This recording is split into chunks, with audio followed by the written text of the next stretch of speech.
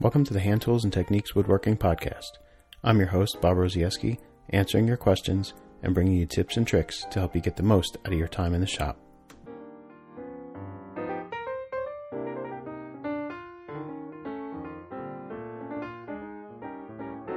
Are you unsure whether to use one wide tenon or multiple smaller tenons in a wide table apron? Do you need to know how to make applied caulk beading with hand tools?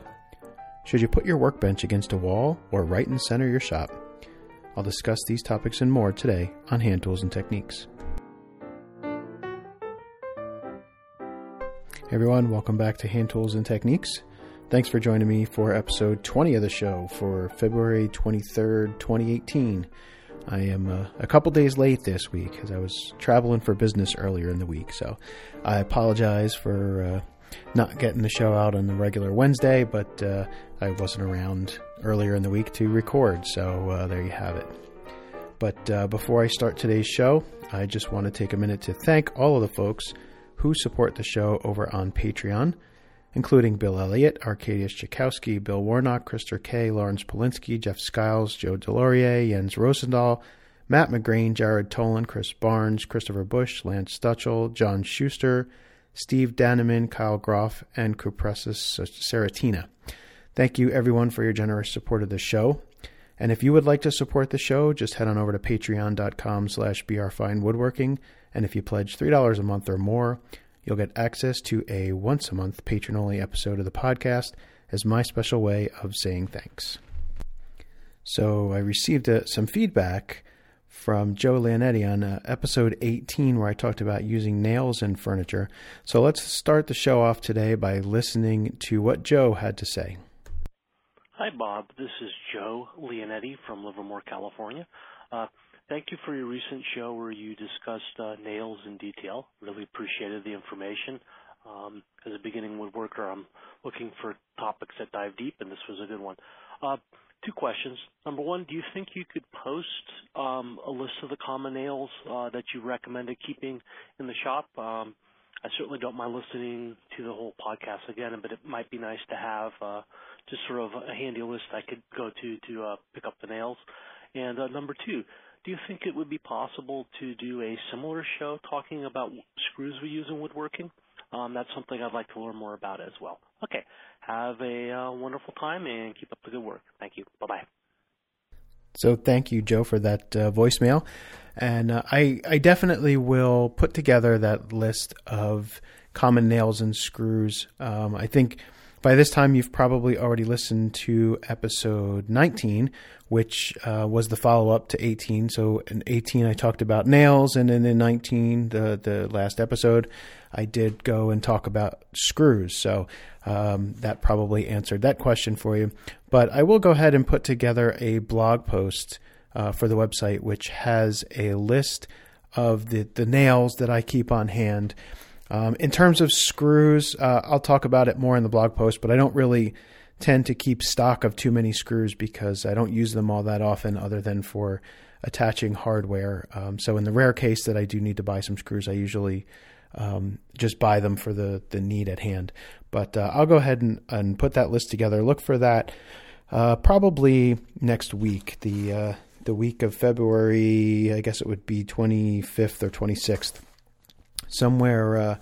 Sometime next week, I should have that blog post up on the website with that list of nails that I usually keep on hand.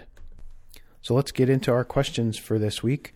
The first one comes from Matt McGrain. Matt says, I have a question about cross-grain problems when you mate a wide apron to a leg. I've seen people use double tenons in this instance, but I fail to see why this helps in any way. You're still gluing a wide run of tenon into a mortise, and the apron won't be able to move with seasonal changes. Why on earth would a double tenon help in this case? So, Matt, there's actually a couple things going on here when you see this. So, just for visualization, let's picture a lowboy or a dressing table where you might have, you've got four legs and the side aprons and the back apron might be 12 to somewhere between 12 and 18 inches wide. Typically what you will see are multiple mortises and multiple tenons, probably around 3 mortises and 3 mating tenons in the aprons in a piece that wide. So there's a couple reasons for doing this. First, what you're going to find is that when we do this with a wide apron like that, most people, and I say most because I know of at least one who has said, a professional who has said that he just glues it all up and doesn't worry about it. But most people, when they make these wide aprons like this, will only glue a portion of it. So for instance, you might glue the bottom where it meets, if it's a period type piece, the bottom of that apron might meet up with a knee block, and you don't want to have a gap opening up at that point. So you might find that you would glue it at the bottom, and then the top 2 tenons, you would just let them float. You might draw bore them without any glue and elongate the draw bore holes so that that wide apron still has the opportunity to expand and contract seasonally. But there's a little bit more going on here. What you're going to find is that, you, as you mentioned earlier, you don't usually have just one wide tenon. It's usually broken up into about 3 tenons. Now, sometimes those tenons might have a small web of material connecting them, sort of like a little short stub tenon, and sometimes it's just 3 distinct tenons. The reason for this is to preserve strength in the leg. So if you were to just make, let's say you're making that low boy and you've got a leg block where the mortises are bored, that's about, 1.5 inches square. Now, if you go and you bore 1 inch deep to 1.25 inch deep, make 1.25 inch deep mortise in that leg stock, 1 to 1.25 inches deep, and you make that mortise the full width of the apron. Let's say you've got an 18-inch apron, so maybe you come in 1/2 inch on either side, and you've got a 17-inch tenon. What's happening is you're taking an awful lot of material out of that 18-inch wide leg, and you're really weakening that leg. By splitting that tenon up into 3 or 4 distinct separate tenons and chopping 3 or 4 mortises instead of one long mortise, that you're leaving some extra wood inside that leg, and you're making that leg stronger by doing so. So that's one of the reasons, is to preserve strength. As you mentioned earlier, wood movement is another one, so that way you can just glue one of the tenons and leave the other ones floating. As I mentioned, I do know of at least one person who just glues up the whole thing and doesn't worry about wood movement, and he says he has never experienced any problems with that. So that's his prerogative. He's a professional, and he's been doing this for a good many years, so I don't doubt him. When I make tenons like that, I do usually split it up into about 3 and just glue one of them and let the others float, and just use a draw bore with a peg to hold them in place without any glue. But I do do that to preserve strength in the leg, first off, and second, to allow for that wood movement. So I hope that answers your question sufficiently. So our next question comes from Scott Adams. Scott says, concerning bead moldings, I know with power tools, you would make your bead molding and then rip them off on the table saw. How would you accomplish that with hand tools, or would you go about it that way? What tooth rip saw would you use, and would you plane the backside of the molding after sawing it off? So yeah, you can certainly do that. If you're making an applied cock beading, for example, you might want to use, say, a side bead plane and go ahead and make that molding first. And then after the molding is made, use a marking gauge to mark your cut line, and then take your rip saw, whatever rip saw you've got, really. It doesn't really matter in terms of points per inch. My rip saw, my long rip saw, does the job just fine. I only have a single 5.5 point rip saw. I don't use more rip saws than that, other than my tenon saw, which has a back on it, and really wouldn't work well in this case. So yeah, I would just use the rip saw, whatever rip saw you've got, and rip that bead molding off, and then go ahead and plane it to clean it up after, plane the saw inside to clean it up afterwards, and get it to the thickness that it needs to be before you go ahead and miter it and apply that beading. Another way that you might do it would be to, instead of using an applied cock beading, you might put that molding directly on the piece instead, so that it's integral to the parts instead of applied after the fact.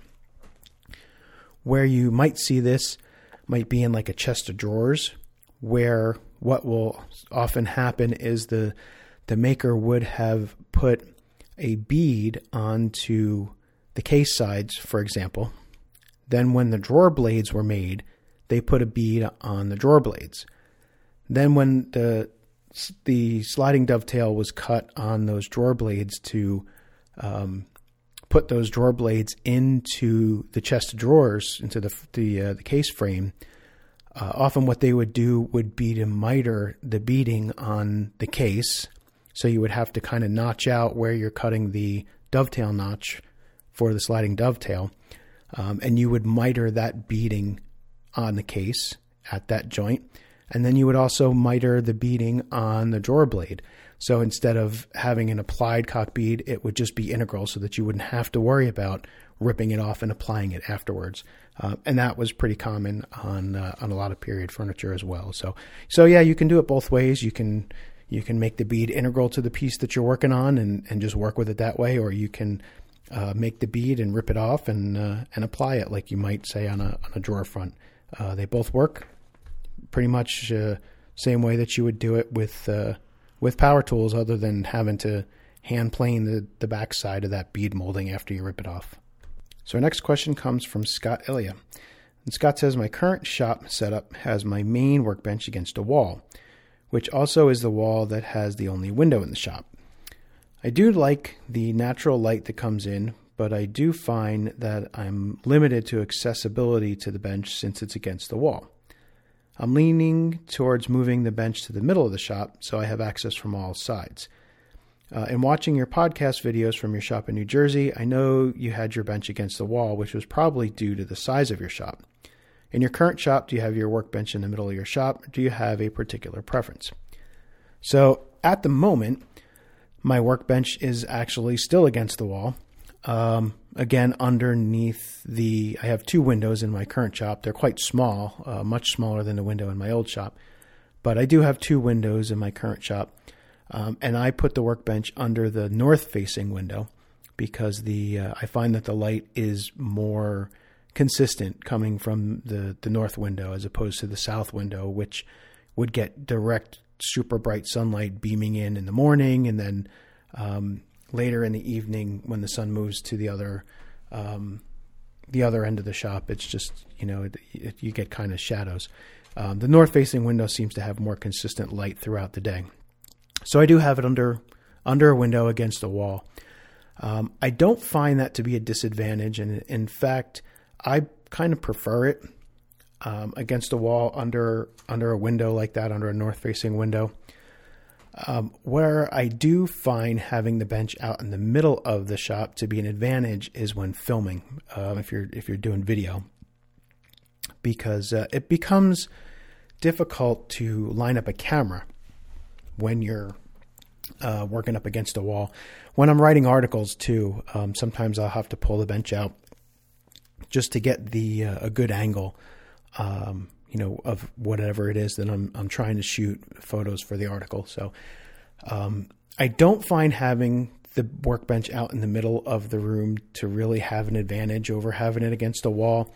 In fact, I think it's sort of a disadvantage because the bench takes up more floor space that way and kind of gets in the way of other things. If you want to pull a saw bench around or a shaving horse or something like that, the main workbench kind of gets in the way when it's in the middle of the room. As well as, I pretty much never go to the other side of the bench. I really haven't found a need to have the workbench away from the wall for working purposes. Really, every time that I've pulled the workbench away from the wall, it's more for photographic reasons than anything else. So, I would say leave it against the wall if you're not having a problem. If you feel like you're limited because you're against a wall, and you really find that there are a lot of situations where you need to get to the other side of the bench, by all means, move it out to the center of the room, move it out away from the wall, and see how it works for you. I haven't found a real need. I haven't found that I am at any kind of disadvantage by having the bench against the wall. So I've got used to working that way, and that would be my preference. So our last question comes from Jeremy Conrad. Jeremy asks, have you ever edge jointed 8/4 red oak? I got a request from a family member to make 2 oak tabletops for him to attach metal legs to.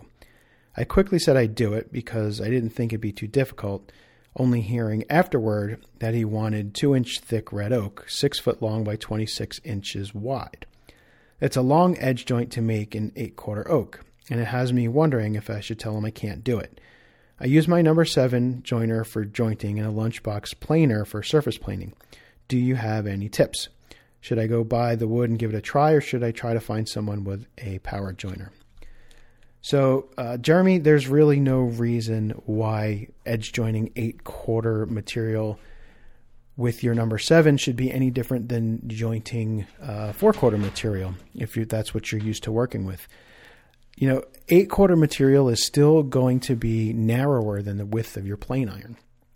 What you may find is that you have to take a finer cut because you're removing more wood at a time. So you might have to take lighter shavings and take your time and work a little bit slower just because you have to take thinner cuts. But really, I say go for it. There's really no reason to treat that 8/4 board any different than a 4/4 board. Like I said, your number 7's got a blade that's, I believe, somewhere in the neighborhood of 2 3/8 or 2.5 inches wide. 8/4 material is only going to be 2 inches wide, probably even a little bit less after you surface plane that material. So there's no reason, that you can't do that with your number 7 joiner. And 6 feet long really isn't all that bad. I've edge jointed material 8 and 10 feet long with a number 7, and it came out just fine. So 6 feet long is really should not be any problem at all. So I would go ahead and get at it. Just make sure your iron's sharp. Like I said, you'll probably have to take finer cuts and thinner shavings just because 1, it's red oak, and 2, it's 2 inches wide. But you should be just fine. So I say go ahead and do it. So that's all for the mailbox for this week. As always, if you have feedback, questions, or topic suggestions for the show, you can record a voice memo on your phone and email it to me at bob@brfinewoodworking.com. You can leave a voicemail just like Joe did at 276-601-3123, or you can also go to brfinewoodworking.com/contact and fill out the contact form. So today's main topic was suggested actually by 2 listeners, Ben Ice and Pre-Modern Bloke. They both had similar questions about tools, different tools. So let me just read the 2 questions to set the tone. Ben Ice said, I write because I would like to hear you discuss the topic of wooden bench planes. I recently built a Krenov style plane using a hawk blade, which I love. I use only hand tools, and this plane is one of my favorite tools. I like its weight and the connection it gives me to the work. I have also tinkered around with other wooden-bodied planes, with metal-bodied planes, and with Japanese-style planes. And trying to arrive at the best hand plane experience possible, I keep coming to the same question. How closely related are Western wooden planes, such as the Krenov style, and Japanese planes?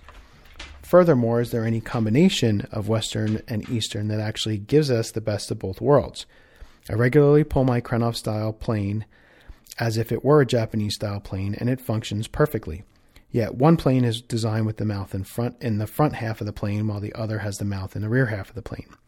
The other notable difference between Western planes and Eastern planes is the composition of the blade. Does the composition of the blade have any material effect on the cutting or the quality of the surface? Or does it simply reflect that the 2 blades that, while different, perform the exact same function? One day, if I have time, I might build a Krenov-style plane with the mouth at the rear just to see how it functions. I feel like this particular rabbit hole could occupy me for quite a while. However, I'd love to hear your thoughts on the topic, as they might answer some of my questions and inform some of my future projects.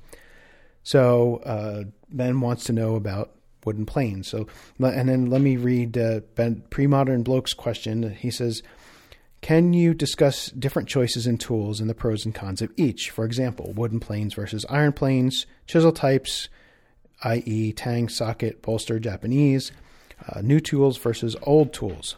I noticed that you've been using Stanley metal planes and Lie-Nielsen chisels in more recent pictures on your blog. At one point, I remember you using and then selling a set of Ashley Isles chisels, and then you had built up a set of firmer chisels in their place. Also, you used to use wooden body planes, and it looks like you're now using iron ones. Perhaps I missed it in a podcast, but could you share why you have made those changes? Okay, so I can't cover all of the different tools in one show, or we'll be here all day. So today I'm just going to focus on the wooden planes versus iron planes question, and we'll get to the chisels in another show. So we'll talk wooden planes versus iron planes. Now let's first kind of look at the wooden planes, right? Because wooden planes are really the oldest form of the tool. We've seen examples that go back to, Roman times, BC, with Roman planes, with wooden planes. A wooden body with an iron blade, and they've been around a long, long, long time. There are several different styles that you'll find. The style with the cross pin that was popularized by James Krenhoff that Ben talked about in his question tends to be a more modern style, although we do see some older planes that have those pins as well. But wooden planes can also have sawn abutments, where that way the center of the plane is left kind of open. More room to get your fingers in, more room for shavings to escape.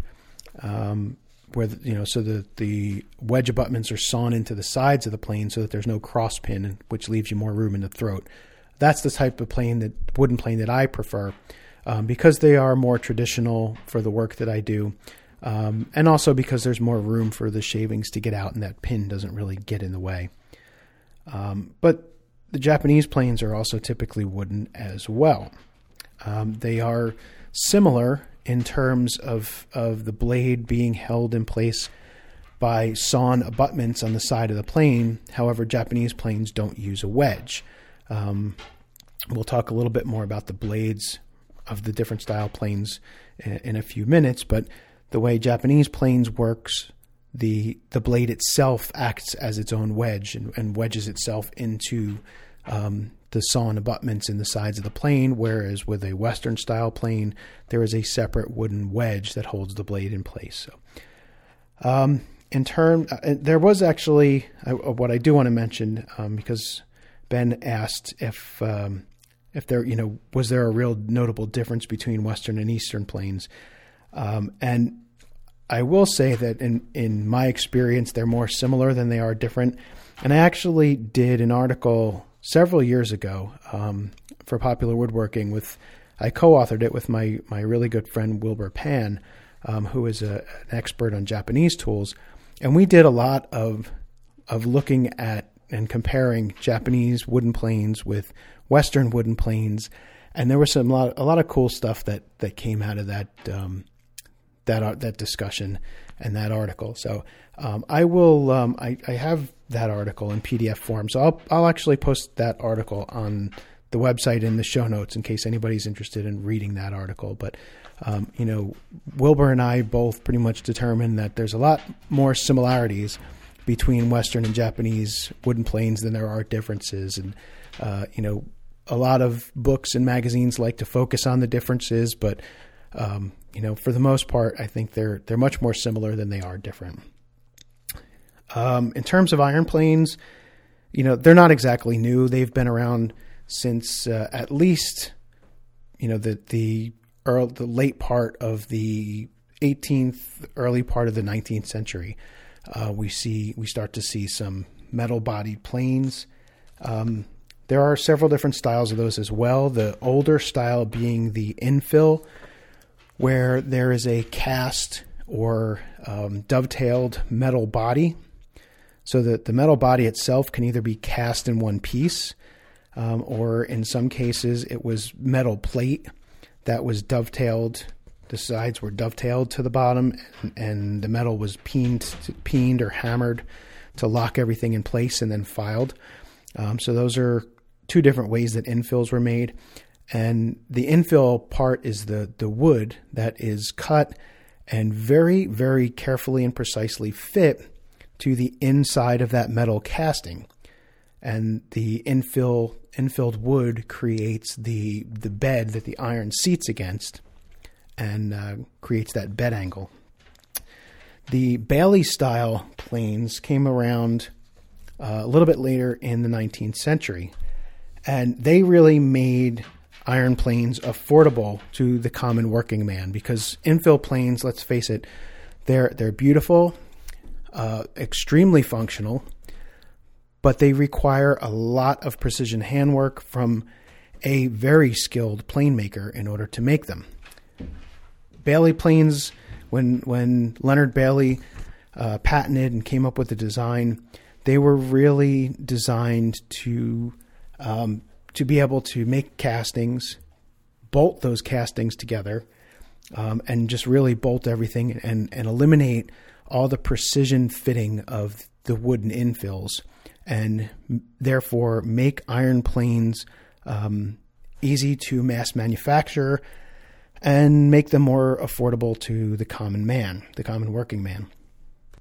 So let's talk a little bit about the pros and cons of the different styles. So we'll start with the bodies. If we go and we look at the traditional wooden planes, the traditional wedge abutment style, they are almost always made from a single block, single solid piece of wood, and the mortise and the wedge abutments and the bed and everything are chiseled from that single block. Japanese planes, pretty much the same thing. The geometry of the bed and the wedge abutments are slightly different, again, and that's really due mostly to the way Japanese blades are set up. And the fact that Japanese planes don't use a wedge. But other than that, the construction process is almost identical. You have, a solid wooden block, and the throat and the mouth and the wedge abutments, everything is chiseled out of a solid block. This means that these planes are quite labor intensive and take quite a good bit of skill to make. The Krenov style planes, on the other hand, they were designed to be much simpler to make. They're made from 3 pieces of wood, where you can saw the front half, or the we'll call it the throat side of the plane, where the throat and the wear are. The bed side of the plane also can be sawn, and then the 2 sides of the plane are then glued on after the fact, and the pin is also added separately. So instead of being a single block of wood plus a wedge, you have 5 different pieces of wood plus a wedge going together, and it's all put together with glue. The disadvantage of the Krenov style planes is that depending on what type of glue you use, they can be subject to glue creep over time. I haven't experienced it in the ones that I've used personally, so I can't vouch for it. Glue creep is a known thing. It's not a myth. It does exist in PVA glues. So if you want to avoid it, you just use glues that don't tend to creep, like hide glue. There was another one. There's another type of like a plastic resin glue or something like that. Polyurethane glue also, I believe, doesn't creep. But PVA glue, I believe, has a tendency, or possibility at least, to creep over time. Again, I've never experienced it being a problem in the Krenov style planes that I've used, but I haven't used that many of them. I have heard of other folks who have had some issues and had to retune the plane because of mild glue creep over time, but I don't know how real of an issue it is. But the fact that they're made from several different pieces of wood, and that you can accurately saw the bed angle and saw the throat side, and that there's very little chisel work involved in those planes, it makes them much easier to build than the traditional wooden plane or the traditional Japanese plane. Does it make them any less functional? No. They work just as well as a traditionally made plane. It's just a different method of construction. So other than that, there's really no big difference between them. When we look at bodies of the different planes, iron is obviously going to be more stable. It will move, especially the cast iron that was used by Stanley. That iron will move over time. It may take 30 to 40 years for that iron to move and the stresses to be relieved, and that plane to need to be reflattened and retuned. But that iron will move. The new cast ductile iron used by companies like Lie-Nielsen is less likely. There are less stresses, but it will still move over a long period of time. So, it will move, but it doesn't move as much and it doesn't move as quickly as wood, which tends to move much more. It will move seasonally and sometimes it can move even, between seasons. So it can move several times a year, depending on your location and your typical temperature and humidity. But the difference is wooden planes, when they do move, are much easier to correct because, hey, it's wood. You can plane it, you can sand it, you can do lots of things to correct that out of flatness. With a metal-bodied plane, takes much more time to make that correction. Weight is another factor. Wood is going to be lighter. A wooden plane is going to be lighter for any given size. And this is a good thing for planes like a four-plane or maybe even a joiner plane, where if you're taking heavy shavings and doing a lot of work on rough lumber, that lighter weight is going to be much less tiring to use over a long period of time. So the lighter weight is a bonus. Iron is going to be heavier in just about every size. You compare an iron smoother to a wooden smoother, the iron is heavier. An iron jack plane to a wooden jack plane, the iron is heavier. So for pretty much every size, the iron plane is going to be heavier. Now, some people, though, will prefer the extra weight of the iron plane, especially in planes like smoothers and shooting planes, and especially when you're working in difficult grain. Some people just really prefer that extra weight of the iron. So in those cases, the extra weight may be a benefit to you. Now, what about mouth adjustment? Well, in an iron plane, the mouth is very easy to adjust. You just simply move the frog. In a bedrock style plane, or the planes that are made by Lie-Nielsen, which you don't even which are based on bedrocks, you don't even have to take off the iron in the cap iron or the lever cap in order to make that adjustment. You can actually adjust the mouth and move the frog with the blade and everything clamped tightly in place. In a Bailey style, you do have to remove the blade and the chip breaker and disassemble that in order to get to the screws to loosen up the frog, but it's still not that big of a deal. You loosen the screws, you slide the frog forward, and you put it, tighten the screws back up. And I have a video on an easy way to make that adjustment in a Bailey style plane, and I'll post a link to that YouTube video in the show notes in case you're interested in tightening up the mouth of one of your iron planes. In a wooden plane, whether it's a Krenov style or Japanese style or a traditional Western style, the only way to tighten up that mouth is to chisel and glue in a mouth patch. And let's face it, in a wooden plane, that mouth is going to wear over time. I have found in my wooden planes that the mouth tends to widen more from maintenance than it does from actual wear of the plane sole itself. And that's because, wooden planes typically have to be tuned and adjusted several times a year. You're going to have to reflatten soles. And every time you reflatten, you're removing material from the sole and you're making the mouth wider. And that's just the nature of these things because of the movement issues. So, but a wooden mouth is going to get wider over time as the sole wears and as it's reflattened, and the mouth will get wider. So, and the only way to close that back up, again, is to add a mouth patch, which isn't a huge deal, but it turns some folks off. They don't want to be bothered with that. And what about blade adjustment? So there's a little bit of controversy over this. So mechanical adjusters and iron planes, the screws, the screw feed mechanism, whether you're talking about a Bailey style or the more modern, well, not really more modern, but the style used by Lee Valley planes, the Norris style adjuster, both are based on screw threads. So it becomes very easy to move the blade very small increments with those screw threads. In a wooden plane, you need to use a mallet and tap the blade, tap the wedge, tap the plane body itself in order to move that iron in the direction that you want it to. Now, it may seem faster to use the mechanisms in a metal plane, but in actuality, as you get more proficient with wooden planes, you will get to the point where making adjustments in wooden planes are just as fast and just as precise as they are in metal planes. But it does take a little bit of practice to get there, to be able to adjust them that fast. You need to spend a little bit of time with your wooden planes and become familiar with how hard to tap them and where to tap them in order to make the adjustments you want to make.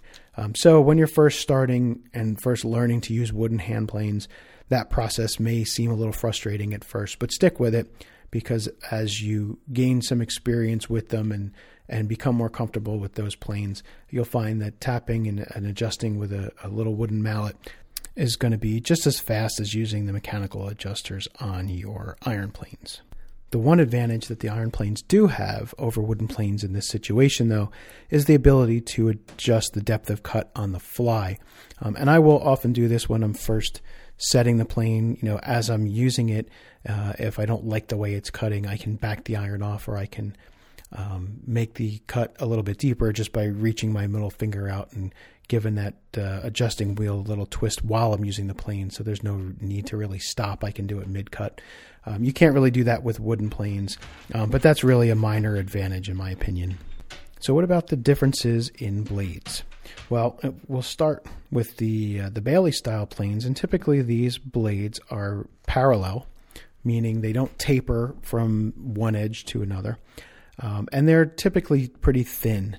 The blades in the newer planes are starting to be a little bit thicker. They're usually about 1/8 of an inch thick, which is a nice thickness for those planes. But the stock blades tend to be a little bit on the thin side in the old Stanley style planes. Not really that big of a deal. If your plane is tuned up well, even with a thin blade, you really shouldn't see any significant flex that's going to impact the cut. So it really just comes down to how well you tune that plane. The older style wooden planes, traditional wooden planes, are usually quite thick. And in fact, not only are they quite thick, they taper from the cutting edge, which is where they are thickest, to the back side of the blade or top of the blade, which is where they are thinnest. This has the advantage that you can use less wedging pressure because since the blade gets thicker as it gets closer to the cutting edge, it has less tendency to want to drift backwards. So you don't have to wedge that iron down so tight as you might with a parallel iron. Though in most cases, if you're using a chip breaker, even on a parallel iron, that adds a little bit of taper. So they tend to lock themselves in pretty good as well. But I have noticed with the parallel iron planes, wooden planes that I've used, and the tapered planes that I've used, I can set the wedge on the tapered iron planes just a little bit lighter and have fewer issues with the depth of cut changing on me when I don't want it, essentially the iron slipping. Now, Japanese planes, the taper is exactly the opposite. The cutting edge is the thinnest part of the blade, though it's not thin in terms of with respect to, say, the thinness of a Bailey style plane. The cutting edge in a Japanese iron is still quite thick, but it tapers to an even thicker section at the back. So the wedge shape is the opposite that of a traditional Western wooden plane. And this allows Japanese planes to be used without a wedge. The iron itself is its own wedge, so it's a self-wedging system. The wedge abutments in the iron body are actually cut to match the taper of the blade, and then as you drive the blade deeper into the plane, it wedges itself. So, you need to set those planes up so that essentially so that you can't wedge it too deep, because if you wedge it too deep, the cut ends up being too tight. So you need to tune those planes so that the wedge tightens up just where you want it to. The blade, I should say, wedges itself into position just where you want that depth of cut to be. And my friend Wilbur will tell you that job is not quite as difficult as it sounds or as it's made out to be. So, and I can tell you as well, I've done it on a couple of Japanese planes myself, and it's really not that bad of a process to do. So, don't let that setup scare you. It's really not that bad. What about the lamination. So there's another thing besides the thickness. Modern blades are all tool steel. So they could be made out of numerous different steels, but they are typically solid steel. Japanese blades are laminated. So you have a soft iron or a soft steel body with a much harder tool steel cutting edge laminated to it. Traditional Western style planes were actually made the same way. There was a softer iron or steel body, and there was a very hard cutting steel laminated to it.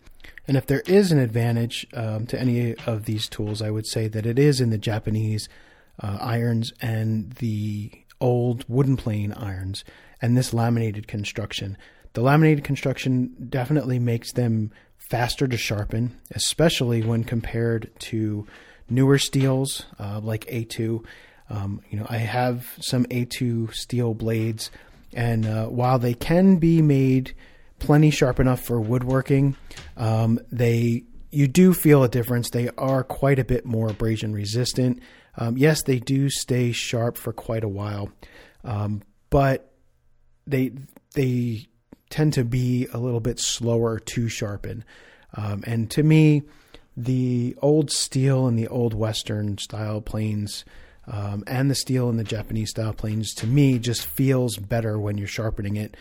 They tend to sharpen up faster and maybe even a little keener than the modern steels. So I do think the old tools in the Japanese planes have an advantage there. But again, it's only a slight advantage.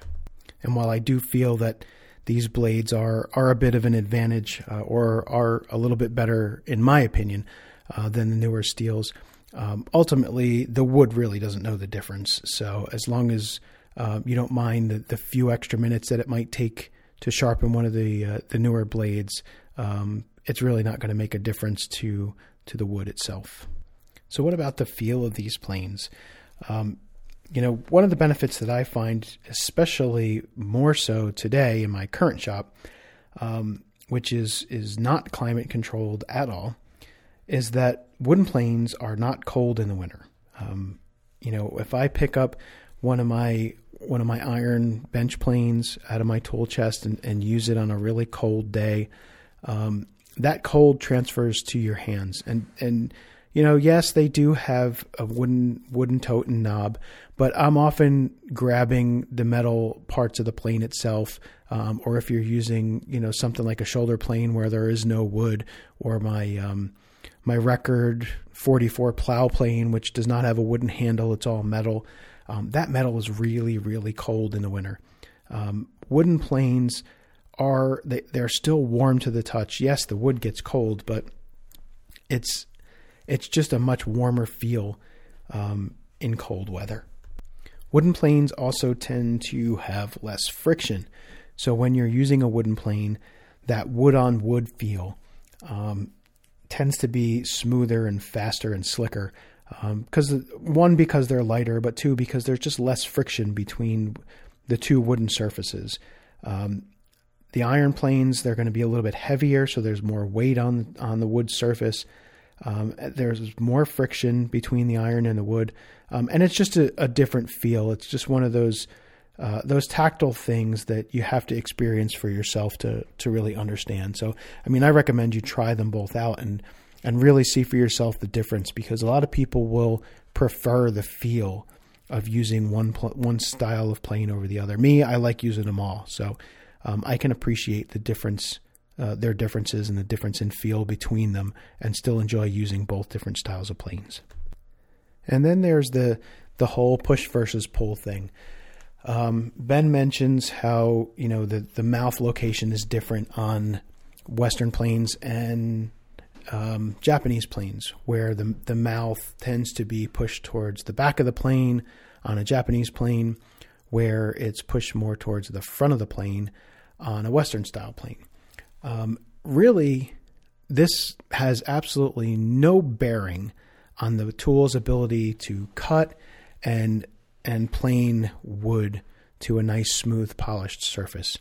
It has much more to do with how the plane is used. In a Western style plane, the majority of the force is behind the blade. So the sole, the area of the plane behind the blade, needs to be longer in order to give you more registration.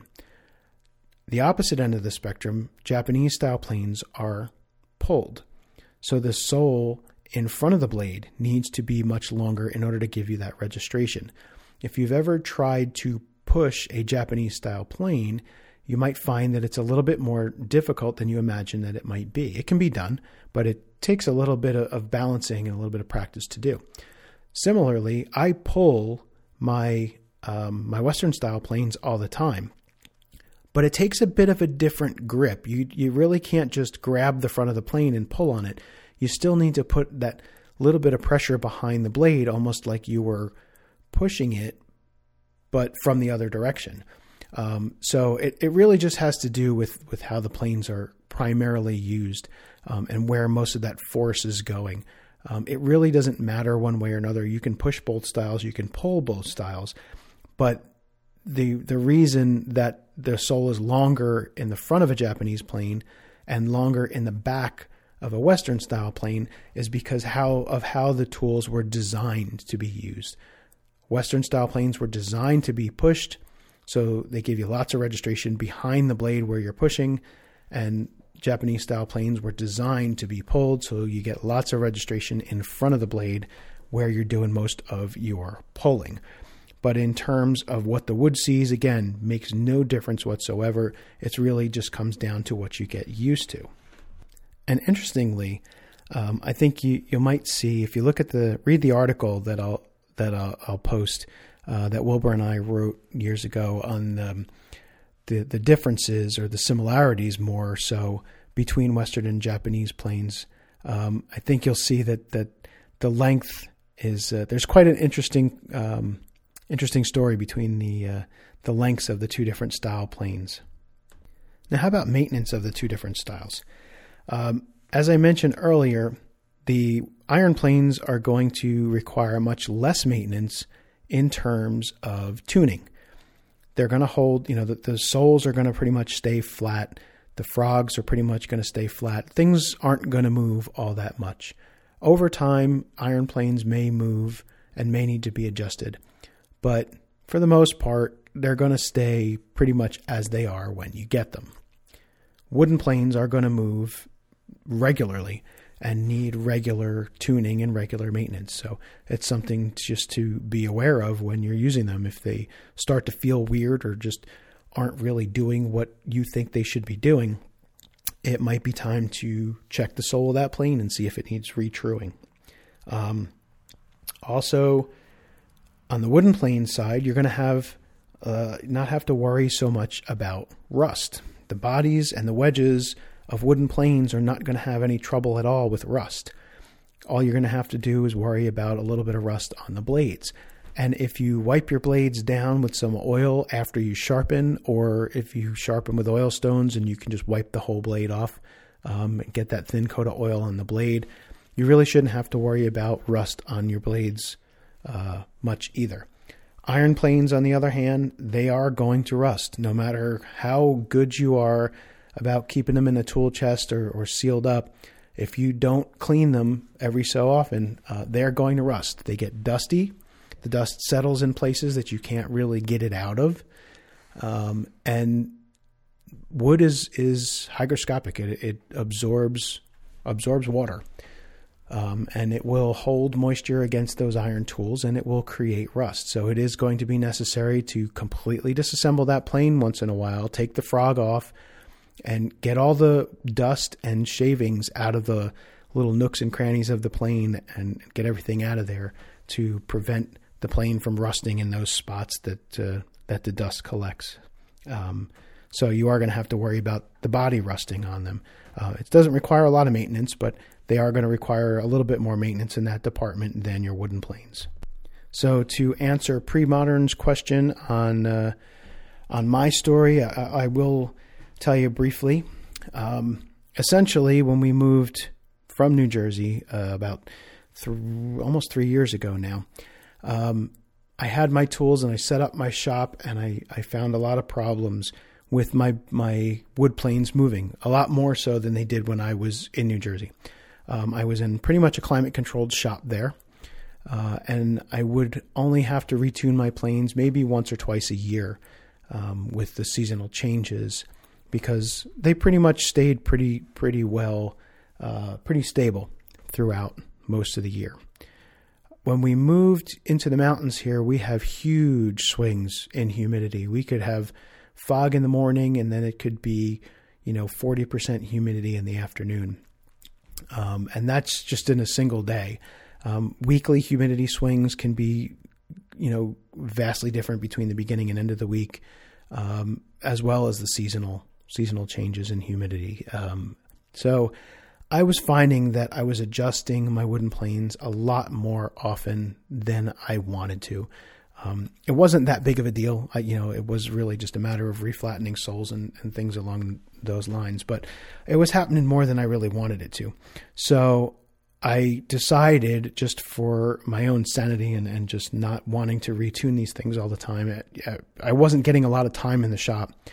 And I found that because of that, I was having to tune the planes almost every time I was using them. And I was spending more time tuning planes than I was woodworking, because I wasn't doing that much woodworking to begin with.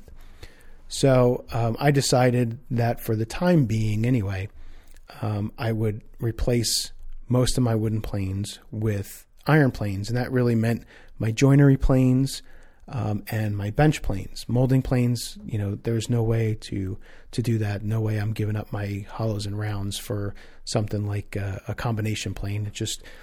I've used combination planes and I don't really care for them. So I'll stick with my dedicated molders, my hollows and rounds and things. So, but I did get rid of most of my wooden bench planes and joinery planes and switched to iron planes for those to at least save myself some of the tuning. I have slowly built some wooden bench planes back into my collection now because I like them so much and I just can't get away from them no matter how much I want to. But at least at this point, I kind of have duplicates now. I have my iron bench planes and I have a set of wooden bench planes. And if I'm just going to be in the shop for a brief period of time and I don't really have time to tune up the wooden planes and then use them on top of that, I know I can grab my iron planes and just get to work if I've only got a half an hour or something to be in here. Or if I've got a whole weekend to work, I can pull out my wooden planes, give them a quick flattening and tune up, and I can enjoy using those as well. So that's kind of my story behind that. And I'll talk about the chisels in another podcast. So that's going to do it for this week's show. As always, I want to thank you all for joining me and for allowing me to do this, because without your support, none of this would be possible. As a reminder, please send in your feedback, questions, and topic suggestions, because this show depends upon your input and participation for its content. My preferred method, of course, is for you to record a voice memo on your phone and email it to bob@brfinewoodworking.com. This way you don't have to just listen to me the whole time. You can also leave a voicemail at 276-601-3123, again, so you don't have to listen to me the whole time. Or you can just use the contact form on the website at brfinewoodworking.com/contact. If you're looking for the show notes for today's episode, you can find them on my website at brfinewoodworking.com/HTT020. And there you'll find links that I referred to in today's show. And you can also find links to follow me on all of my social media accounts. Actually, I'm going to be working on the house again, and I've been working on the log cabin quite a bit. So if that's something you're interested in, definitely give me a follow over on Instagram, because I've been posting most of the progress on the log cabin over on my Instagram page. So check that out over there if the log cabin progress is something that you're interested in. Finally, if you'd like to support the show, you can become a supporter on Patreon, or you can make a one-time donation through PayPal. And you'll find links to do so in the show notes and at brfinewoodworking.com/support. So thanks again, everybody, for listening. And until next time, stay sharp.